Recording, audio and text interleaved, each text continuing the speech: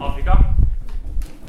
Og den tar utgangspunkt i en suksess som har blitt til en stor utfordring. Vi har sett over de siste 10 årene at helsesystem og helse på det afrikanske kontinentet har blitt stadig bedre. Og som en følge av det så ser jeg nå vitne til en befolkningsvekst som har blitt ganske eksplosiv i Afrika. Det finnes en lang rekke ulike estimat. Noen estimat sier at i løpet av de neste 30-40 årene vil vi ha en tilvekst på 15 millioner nye mennesker i arbeidsmarkedet på kontinentet. IMF hadde et estimat for ikke så lenge siden som sa at i perioden 2010 til 2035 så må man ha en vekst på 450 millioner arbeidsplasser. Det finnes flere ulike tall for ulike tidsperioder, men jeg tror det generelle poenget er svært klart, uavhengig av hvordan det går med fertilitetsrata og den typen spørsmål. Det vi står overfor er et stort potensial og en stor utfordring som handler om å skape arbeid for en voksende befolkning på det afrikanske kontinentet. I tillegg så er det et behov for at disse arbeidsplassene er anstendige. At når vi skaper millioner av arbeidsplasser, så er det ikke i et miljø hvor rettigheter blir trampet på. Og det gir oss en betydelig utfordring. Utfordringer som vi skal ta tak i dag. Tallet vi ser her på skjermen, det er ikke 450, det er 1 million. Og hvorfor er det det? Jo, fordi denne konferansen i dag det skal sette spesielt fokus på hva Norge kan gjøre. Hva er Norges bidrag til at næringsliv, offentlige myndigheter, offentlige eide utviklingsfond og andre virkemidler. 450 millioner er et stort tall som vi har vanskelig for å få oss til. 1 million er et mye mindre tall, men det er likevel ekstremt svært å si noe om hvilken utfordring vi står overfor.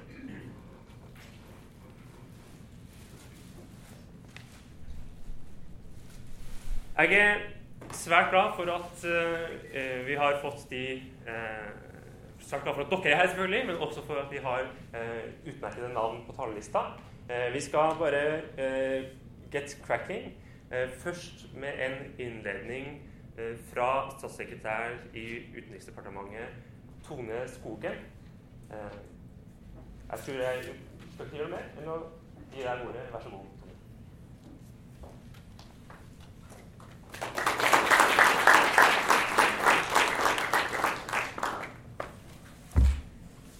Takk skal du ha. God morgen alle sammen, og takk for invitasjonen til å kunne få starte med å gi noen betraktninger rundt et tema som jeg har vært så heldig å få lov til å jobbe ganske mye med i det siste året.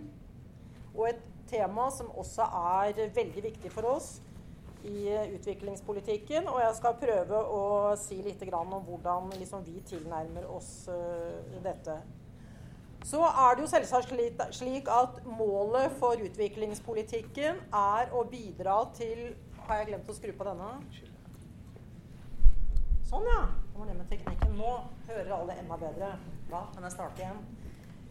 Målet for utviklingspolitikken er å bidra til økt demokratisering, det å realisere menneskerettighetene, men selvsagt å bekjempe fattigdom, som kanskje det aller viktigste. Og bistand vet vi er et kraftig virkemiddel, men det er ikke tilstrekkelig. Og også bærekraftsmålene er tydelige på at bistand alene ikke er nok til å bekjempe fattigdom. Og vi vet at mens bistand utgjorde ca. 50% av kapitaltilgangen til utviklingsland i 1990, så det samme tallet i dag godt under 20%. I dag det handel og private investeringer som den viktigste drivkraften for fattigdomsbekjempelse i de aller fleste utviklingsland. Og derfor må bistanden brukes som en katalysator for å utløse større investeringer og ikke minst det vi kaller nasjonal ressursmobilisering.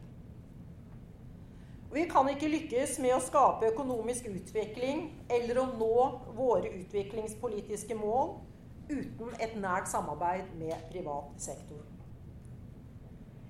Tradisjonell bistand i seg selv blir for liten til å få til de store løftene.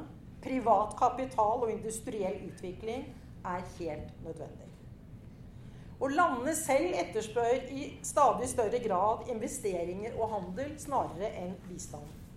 Og de ser også dette som veien videre. Og under det årlige nordisk-afrikanske utenriksministermøtet som fant sted her i Oslo i mai, var et av de viktigste temaene nettopp jobbskaping. Og Afrikas 54 land har en felles utfordring, det å skape nye arbeidsplasser, og det haster. Ifølge Verdensbanken må det skapes over 10 millioner nye afrikanske arbeidsplasser hvert år for å holde tritt med befolkningsutviklingen. Og ifølge anslagene så vil Afrika i rundt 2034 ha ca. 1,1 milliarder mennesker i arbeidsproduktiv alder. Og inntekt fra lønnet arbeid har langt større effekt på fattigdomsreduksjon enn andre typer pengeoverføringer. Vi vet at 1 av 10 arbeidsplasser i utviklingsland skapes i privat sektor.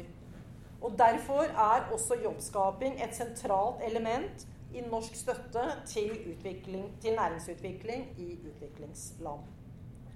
Gjennom arbeid og inntekt, bedret nasjonal økonomi og en bærekraftig privat sektor danner vi grunnlaget for bedre å ivareta menneskerettigheter, ikke minst også kvinners mulighet til deltakelse i økonomisk aktivitet, til å bygge varige demokratiske strukturer og et godt styresett. Og skal vi få dette til, må vi altså samarbeide tettere med privat sektor, både her hjemme og ute. Men også arbeide i en symbiose med lokale myndigheter og sivilt samfunn. Vi må ha en felles forståelse, et felles ønske om målsettingen for det vi gjør. Kommersielle aktører skal oppnå sine kommersielle mål for sine eiere, og vi skal oppnå våre utenrikspolitiske mål. Men gjort riktig og strategisk det ingen motsigelse i dette, snarere tvert imot. SDG-ene setter målene og indikerer kursen, og det disse vi skal styre etter. Hvordan skal vi arbeide med dette fremover? Og vi allerede godt i gang. Tidligere i år ble stortingsmelding 35, den som het Sammen om jobben, ferdig behandlet i Stortinget, og med bred tilslutning til de hovedlinjene som der var trukket opp. Og nå setter vi anbefalingene og føringene fra den ut i livet. Og gjennom denne meldingen så legger regjeringen opp til en styrket og strategisk innrettet støtte til næringsutvikling i utviklingsland. Så har vi inngått en MOU med NHO om å jobbe tettere sammen med privat sektor i en utviklingskontekst. Avtalen indikerer en gjensidig interesse og avhengighet for å lykkes. Og vi har allerede den første operasjonaliseringen som følge av denne avtalen. Under utenriksministerens nylige besøk i Mosambik så ble det underskrevet en intensjonsavtale mellom ambassaden i Maputo og Brynhild-gruppen med det mål for øye, og sammen med lokale aktører og sivilt samfunn utvikle cashewnøttsektoren i landet. Og dette vil resultere i at flere bønder vil få arbeid og inntekt, men man kan gjenoppbygge bearbeidingsindustrien og øke eksportinntektene ved å selge cashew med et høyere bearbeidingsnivå til en høyere pris. Og det nettopp slik vi skal arbeide. Fokusere på horisontale verdikjeder og fjerning av flaskehalser som hindrer utvikling i en bransje eller en sektor. Behovet for dette gjelder de fleste sektorer, lav- eller høyteknologi, produksjon eller tjenestenæringer. Da kan vi skape vekst, utvikling og bærekraftige arbeidsplasser. Viktig for å fjerne flaskehalsene er ordninger som leverer yrkes- og fagutdanning der hvor det trengs, basert på næringenes egne ønsker og krav. Vi skal med andre ord levere etterspørselsdrevet utdanning der hvor behovet finnes. Den nye ordningen for yrkes- og fagutdanning ble lansert i september. Og denne ordningen vil ligge i størrelsesorden opp mot 500 millioner kroner over 5 år, og skal forvaltes av Norad og SIU. Så var det en liten førstegangsutlysning for ordningen på 50 millioner kroner, en pilotutlysning med relativt kort frist, og det kom inn søknader for over 600 millioner kroner. Så med andre ord, det kan virke som vi har truffet riktig med den ordningen i hvert fall. Og utdanning er det nettopp for å gjøre mennesker i stand til å få en jobb og ta vare på seg selv og sin familie skal bidra til, og slik at de også kan være aktører i eget samfunn. Vi vet at i mange utviklingsland er det manglende kobling mellom behovene i arbeidsmarkedet og den kompetansen ungdom får gjennom utdanning. Så jeg er også glad for å si at regjeringen ved det budsjettet som vi la frem for ikke så alt for lenge siden, når målet om å doble utdanningssatsingen i utviklingsland i denne stortingsperioden. Vi mener at det også er et veldig viktig bidrag med tanke på jobbskaping og den effekt som en bedret utdanningssatsing har. Så litt om Norfund, som er et av Norges viktigste virkemidler rettet mot utvikling av privat sektor i fattige land. Og dette får vi sikkert høre mer om fra Kjell Roland senere i dag. Norfunds oppgave, vet dere sikkert, er å bidra til utvikling gjennom lønnsomme og bærekraftige investeringer. Og fondet har investert mer enn 15 milliarder kroner i om lag 700 selskaper i utviklingsland, og dette sysselsetter ca. 382 000 mennesker, er ganske imponerende, vil jeg si. Britiske Overseas Development Institute, som vi skal få høre fra her senere, anslår at en økning av DFI-enes investeringer på 10% fører til en økonomisk vekst på 1,3% i lavinntektsland i Afrika sør for Sahara. Om 5 til 6 år vil DFI-enes investeringer være større enn ODA-midlene. Regjeringen ønsker, som jeg var inne på, å satse sterkere på katalytisk bistand, altså bistand som utløser innsats fra andre, spesielt når det gjelder næringslivet.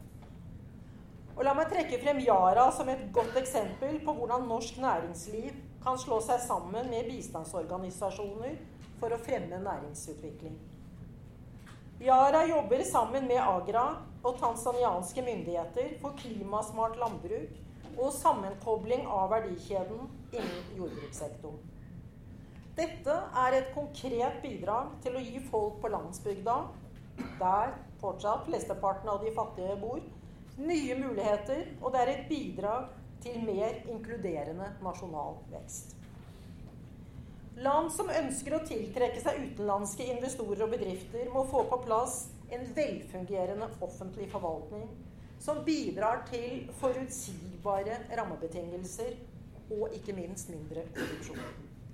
Og Norge bidrar gjerne til dette på de områder hvor vi har spesielt relevant og etterspurt kompetanse. Om nevne her kort, olje for utvikling, skatt for utvikling, fisk for utvikling, som vi opplever er høyt etterspurte programmer i utviklingsland. Og la meg, før jeg avslutter, også bare veldig kort nevne utviklingsbankene. De har et breddeperspektiv på utvikling, og samtidig faglig og finansiell styrke til å gjennomføre tyngre infrastrukturprogrammer og investere i lands finansforvaltning og sosiale tjenester. Et eksempel: Norge støtter Afrikabanken i det arbeid de gjør med å styrke finansforvaltningen i utvalgte nasjoner. Og så har vi sett noen gledelige resultater som innebærer at skatteinntektene har kommet opp på over 20% i enkelte land. En veldig positiv utvikling med andre ord. Temaet for dagen i dag det er hvordan skape jobber i Afrika. Og vårt svar er at et nært og godt samarbeid mellom myndighetene her og der ute, sivile samfunnsaktører og kanskje først og fremst privat sektor er det riktige svaret på dette. For hvem? I norsk utviklingspolitikk står alltid kvinner, svakere stilte grupper og alle de unge arbeidsledige helt øverst på agendaen. Men vi må heller ikke glemme at det å skape økonomisk utvikling er en prosess hvor vi må begynne der vekst og økonomisk aktivitet først kan få fotfeste, for deretter å sikre at ringvirkningene kommer de svakeste til gode på en rask, inkluderende og god måte. Takk for oppmerksomheten.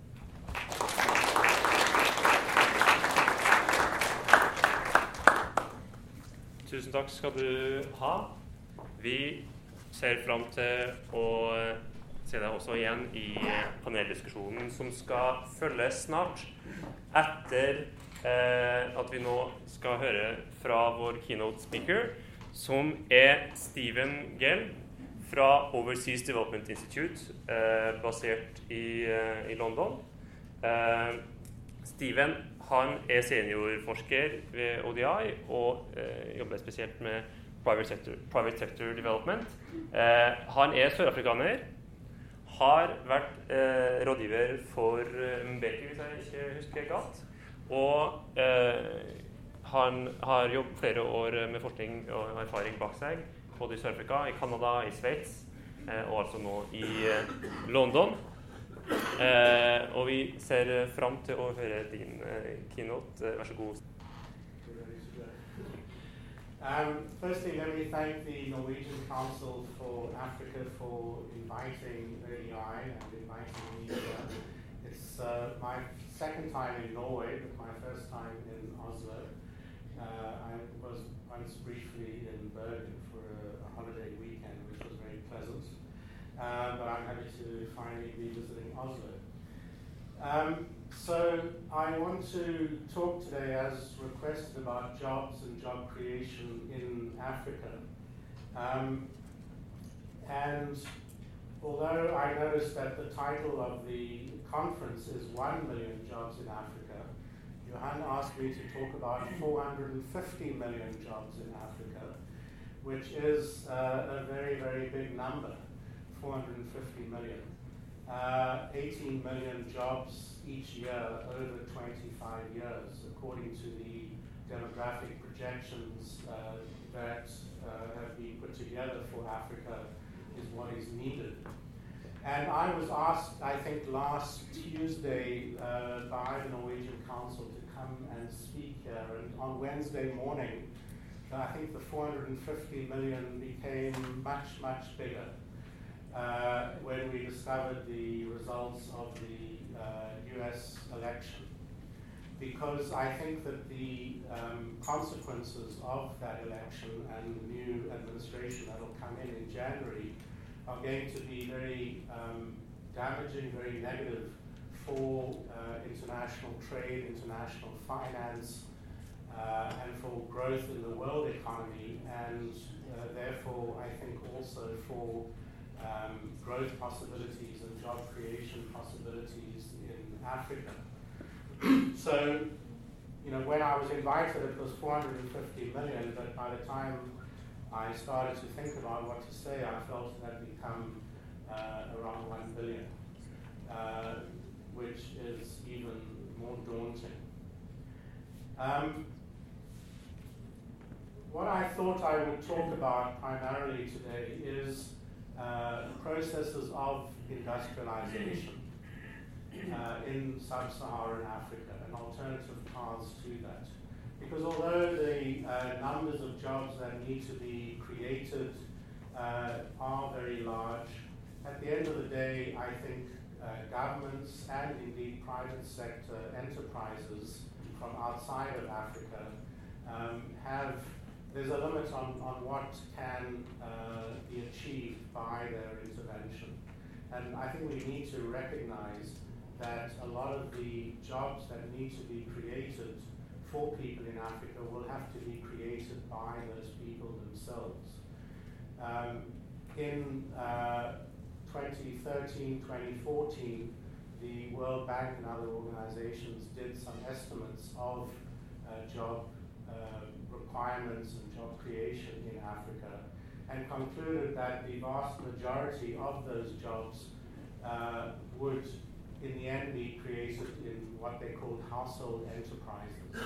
In other words, the informal sector and enterprises which mostly would be a single person or a single person plus some members of their family, and therefore created by the people themselves. In the discussions of the sort that we're having today, however, we need to look at more formal and direct industrialization paths.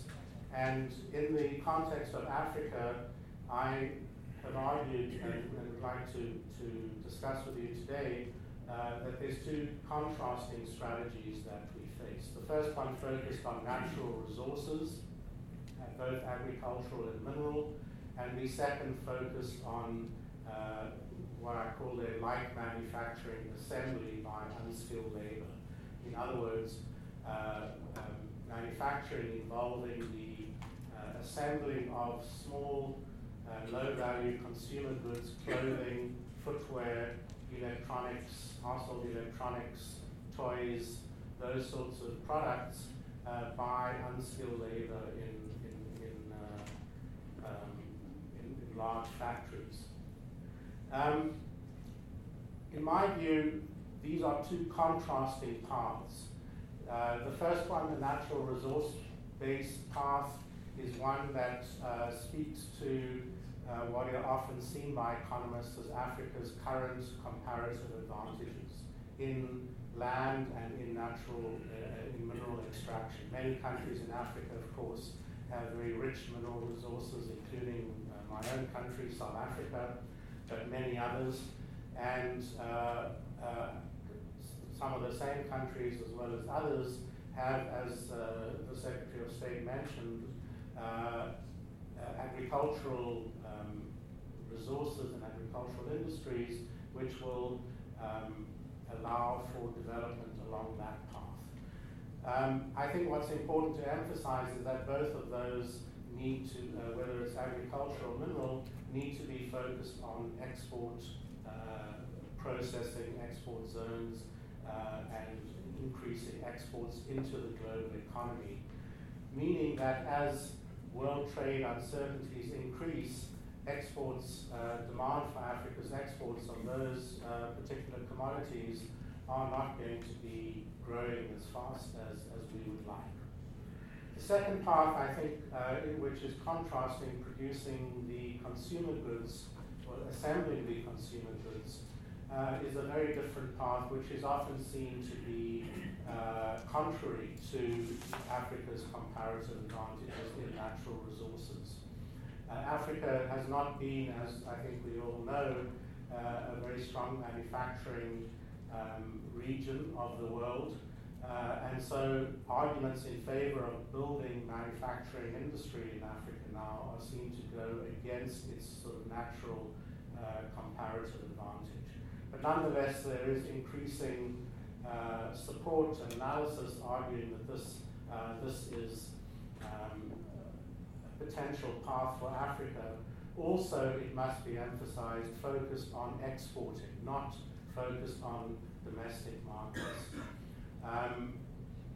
Exporting of clothing, of footwear, and so on into global markets in Europe, in North America, and in Asia, not simply producing for the domestic market.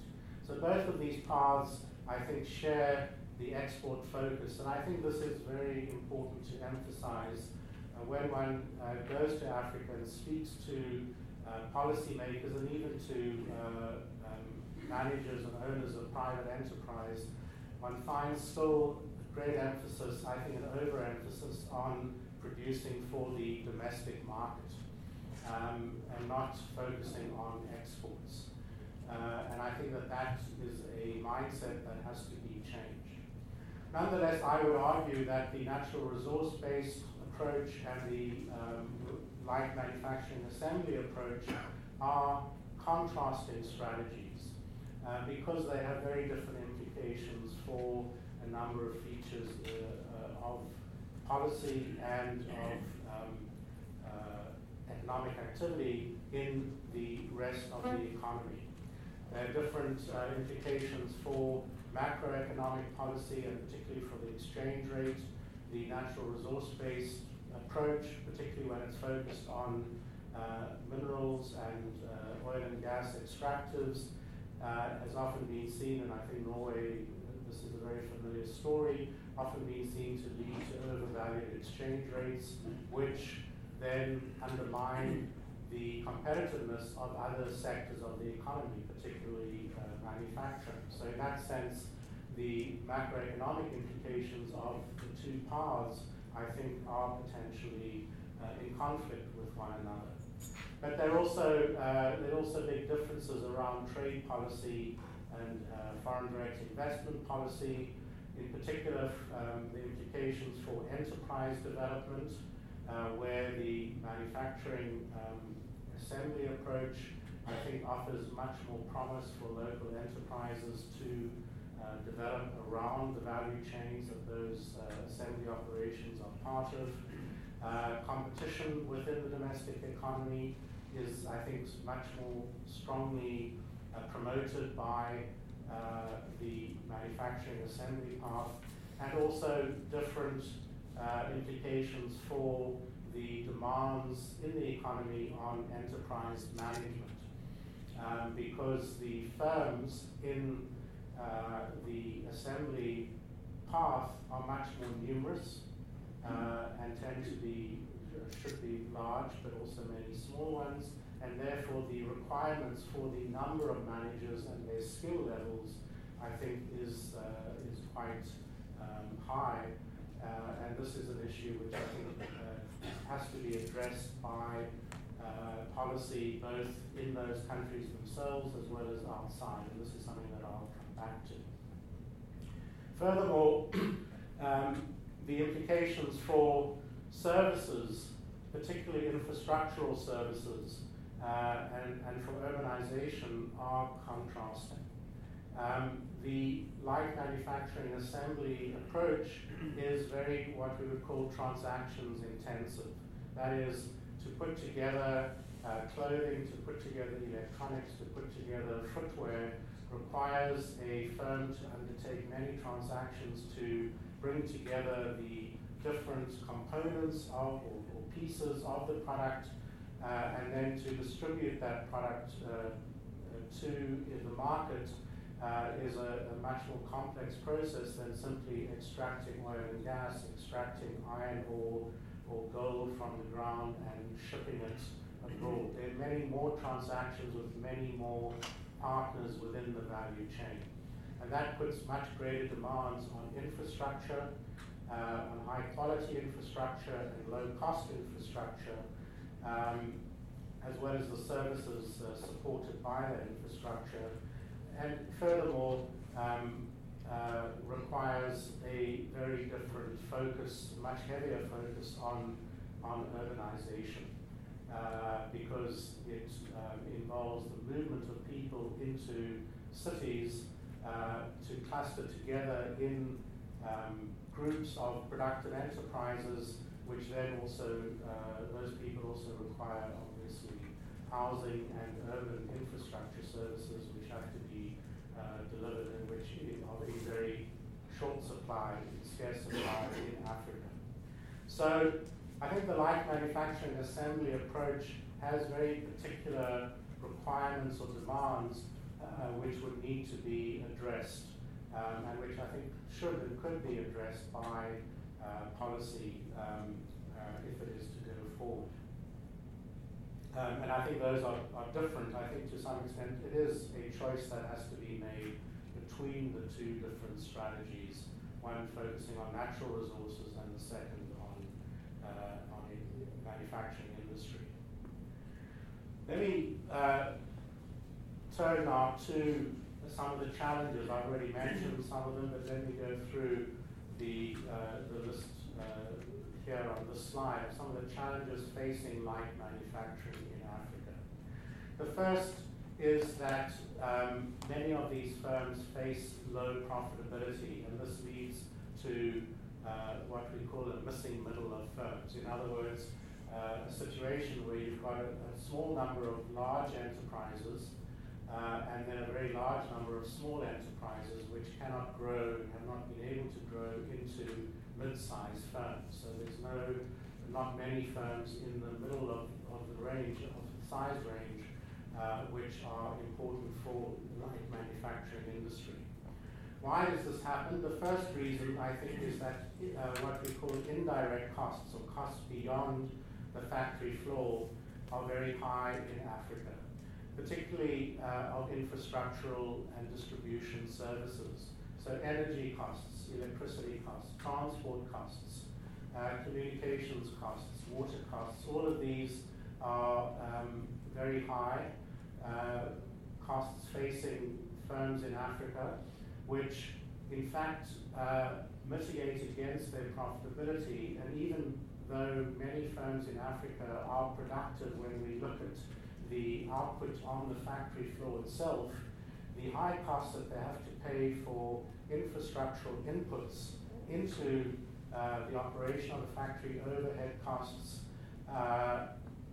and the difficulties, the time cost in addition of distributing the product of, well, first of all, collecting together, assembling the inputs at the factory, and then distributing the product once it's finally produced, those costs tend to undermine profitability. So there's a divergence between what happens on the factory floor and what happens beyond the factory floor, which tends to make life very difficult for small manufacturing and medium-sized manufacturing enterprises. And one of the major reasons for that is what I refer to on the slide as incumbency.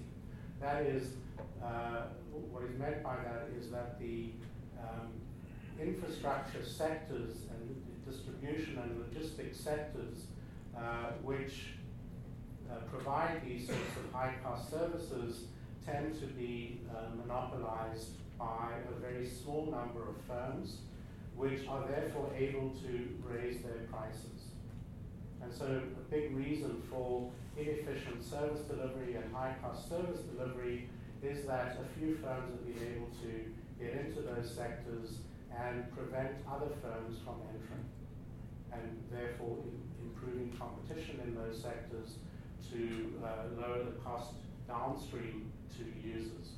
And so that has made a big difference to African firms' profitability and is regarded as a major reason for why we have this missing middle of firms, which would have to be addressed to promote industrial development and job creation in Africa. Additionally, we find high labor costs in Africa, ironically. Even though it's a low-wage arena, high-skilled labor is high cost because it's scarce. And so management is able to, in essence, protect its incomes through that mechanism, and that, even though it's not necessarily very efficient, and that in turn raises costs for the firms and undermines their profitability. So that's the second reason for low profitability. What we find, and related to the point I just made, is that entrepreneurial, that is risk-taking skills and management skills, and I think that these are not exactly the same thing. They're often talked about as if they are the same thing. I think that they are quite different, but both of these are scarce in Africa. And they're scarce, I think, not just in the private sector, but also in the public sector. We need entrepreneurs in the public sector, I would argue, as much as in the private sector. So, because it's the public sector that has to address not just policy, but also delivery of public services, organizing institutions and enterprises which will do that. And so that is a scarce resource which needs to be addressed. Limited agglomeration and the benefits of urbanization is absolutely essential to build industrial sectors. We have in Africa high concentrations and increasingly large concentrations of people in the cities, but we don't necessarily have the benefits that brings, or what I call their increasing returns in terms of flows of information and knowledge, which promote innovation, imitation, and new practices by productive enterprises. So all of these, I think, would benefit from being in Africa. All these scarcities would be addressed if Africa was increasingly inserted into global value chains. And I think it's important here to go back to the distinction between the natural resource-based path and the industrial path, because although Africa is part of global value chains in terms of providing minerals and agricultural products into global markets, what we find there is firstly very short value chains, and secondly, Africa is very much at the beginning of those value chains, at the initiating point. And so many of the benefits in those value chains don't flow upstream, if you like, to the initiation point, to the point where the minerals are extracted from the ground or the products are, the crops rather, are grown. Whereas in manufacturing, what we find is that enterprises are embedded much more deeply into the value chain, and flows of information come from both upstream and from downstream, which I think enhance productivity. And so I think there's a big benefit to that, which needs to be thought about. I've only got a few minutes left, but let me say there's a lot of discussion about whether or not there's a global shift going on in manufacturing assembly, in the sense that firms in China are finding their costs are going up and they are having to adapt. There are many options for them to adapt, although many people argue jobs will flow from China to Africa, and then I think they will, but it is not an automatic process. Firms in China have many options. They can increase their technology and shed labor. They can move to new locations within China. They can move to new locations outside of China, but not in Africa. Asia is already receiving, I think, many Chinese firms' operations, which Africa has yet to catch up with. It's also important, I think, to emphasize that these location decisions by Chinese firms are part of a broader value chain process. So the Chinese firm itself is not making the decision, should we invest in Ethiopia or in Kenya or in Vietnam or Laos. Those decisions are made in collaboration with their customers, particularly located in Europe, in North America, and in other parts of Asia, who have a big influence on where Chinese manufacturing operations end up moving towards. I'll skip these. We'll just talk a little bit about the shifts in China. Briefly, East Asian success stories. What are the key lessons that we learn? East Asia, I think, has been a success over the last 50 years in different countries, Korea, Taiwan, China, obviously, but also countries like Bangladesh, Vietnam, more recently, in terms of job creation through manufacturing. And I would argue that there are two key lessons which need to be learned. The first is that very narrow and well-defined national goals are set by the political leadership, and public resources are allocated to support those national goals. And in almost every case, it's been export growth which has been the key goal. And that allows the overcoming of sectional interests.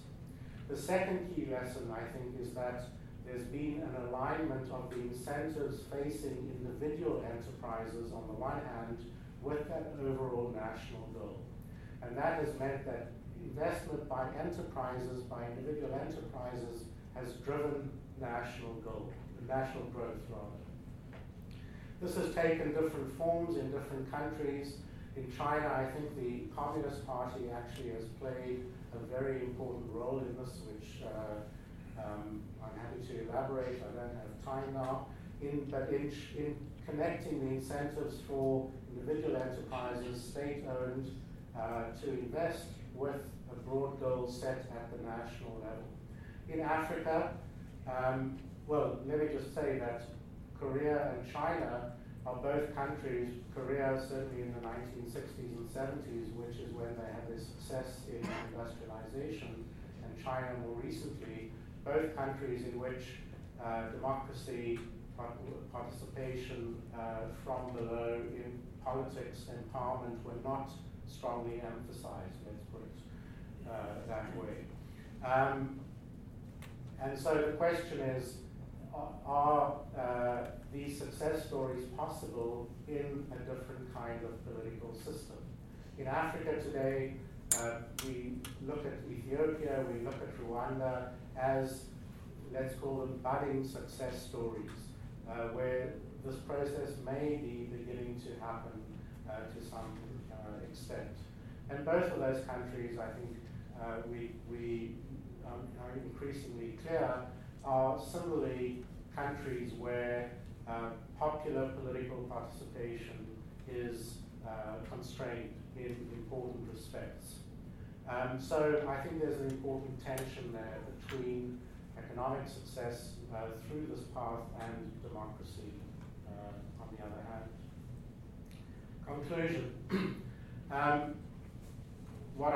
The first point, what I've just said. Ultimately, the challenge, I think, is a political economy challenge. Firstly, to develop a state which is able to lead an industrialization path of the sort that has succeeded in East Asia, which is a very big challenge in African political circumstances, partly because of the difficulties in Africa, different from Asia, I think, of overcoming sectional interests to bring everybody together in favor of a single national goal. But also, I think very importantly, to go back to what I was saying earlier, because of the presence already in many African countries of incumbents, firms which are dominating certain key industries, infrastructure industries, and the financial system in particular, and which are, as a result, raising costs for downstream users. And so that is also, I think, changing that is part of the political economy challenge, which at the end of the day has to be addressed domestically within those countries. What is the role of development partners? Well, I list 4 things there, which will be very familiar to you. Firstly, foreign direct investment. Very importantly, foreign direct investment, and I should have added trade, in the context of global value chains. Trade and investment today is happening within the context of these value chains. And to talk about them as separate and outside of that is, I think, old-fashioned, and we need to change our thinking. Secondly, training, but not simply skills training for shop floor work or even technical training and engineering. I think the most important kind of training that can be provided and is to address the skills shortage in management and entrepreneurialism. And that is where countries like this one and many others in Europe have succeeded, and some of the lessons of that, I think, and the ability to do that needs to be transferred to developing countries in Africa. It's much more difficult and therefore more important to take on as a challenge than purely technical training, even high-skilled technical training. Thirdly, infrastructure and infrastructure provision. Again, the Secretary of State referred to that. But the key issue here is competition, introducing competition and greater regulation to lower the costs of electricity and energy, of transport, and so on. And then finally, standards, particularly around the environment and around social and labor issues, where we want to see, of course, industrialization, but we want to see industrialization which addresses these standards rather than delaying them. So I think there's a lot of work that can be done and should be done by the development partners. How many jobs that will create, I think, we can make our estimates before this all happens, and I don't think we will get to our 450 million making those estimates, but I think nonetheless we have to begin this process and start addressing the challenges as soon as possible so that we begin to reduce the size of the job needs. Thank you very much.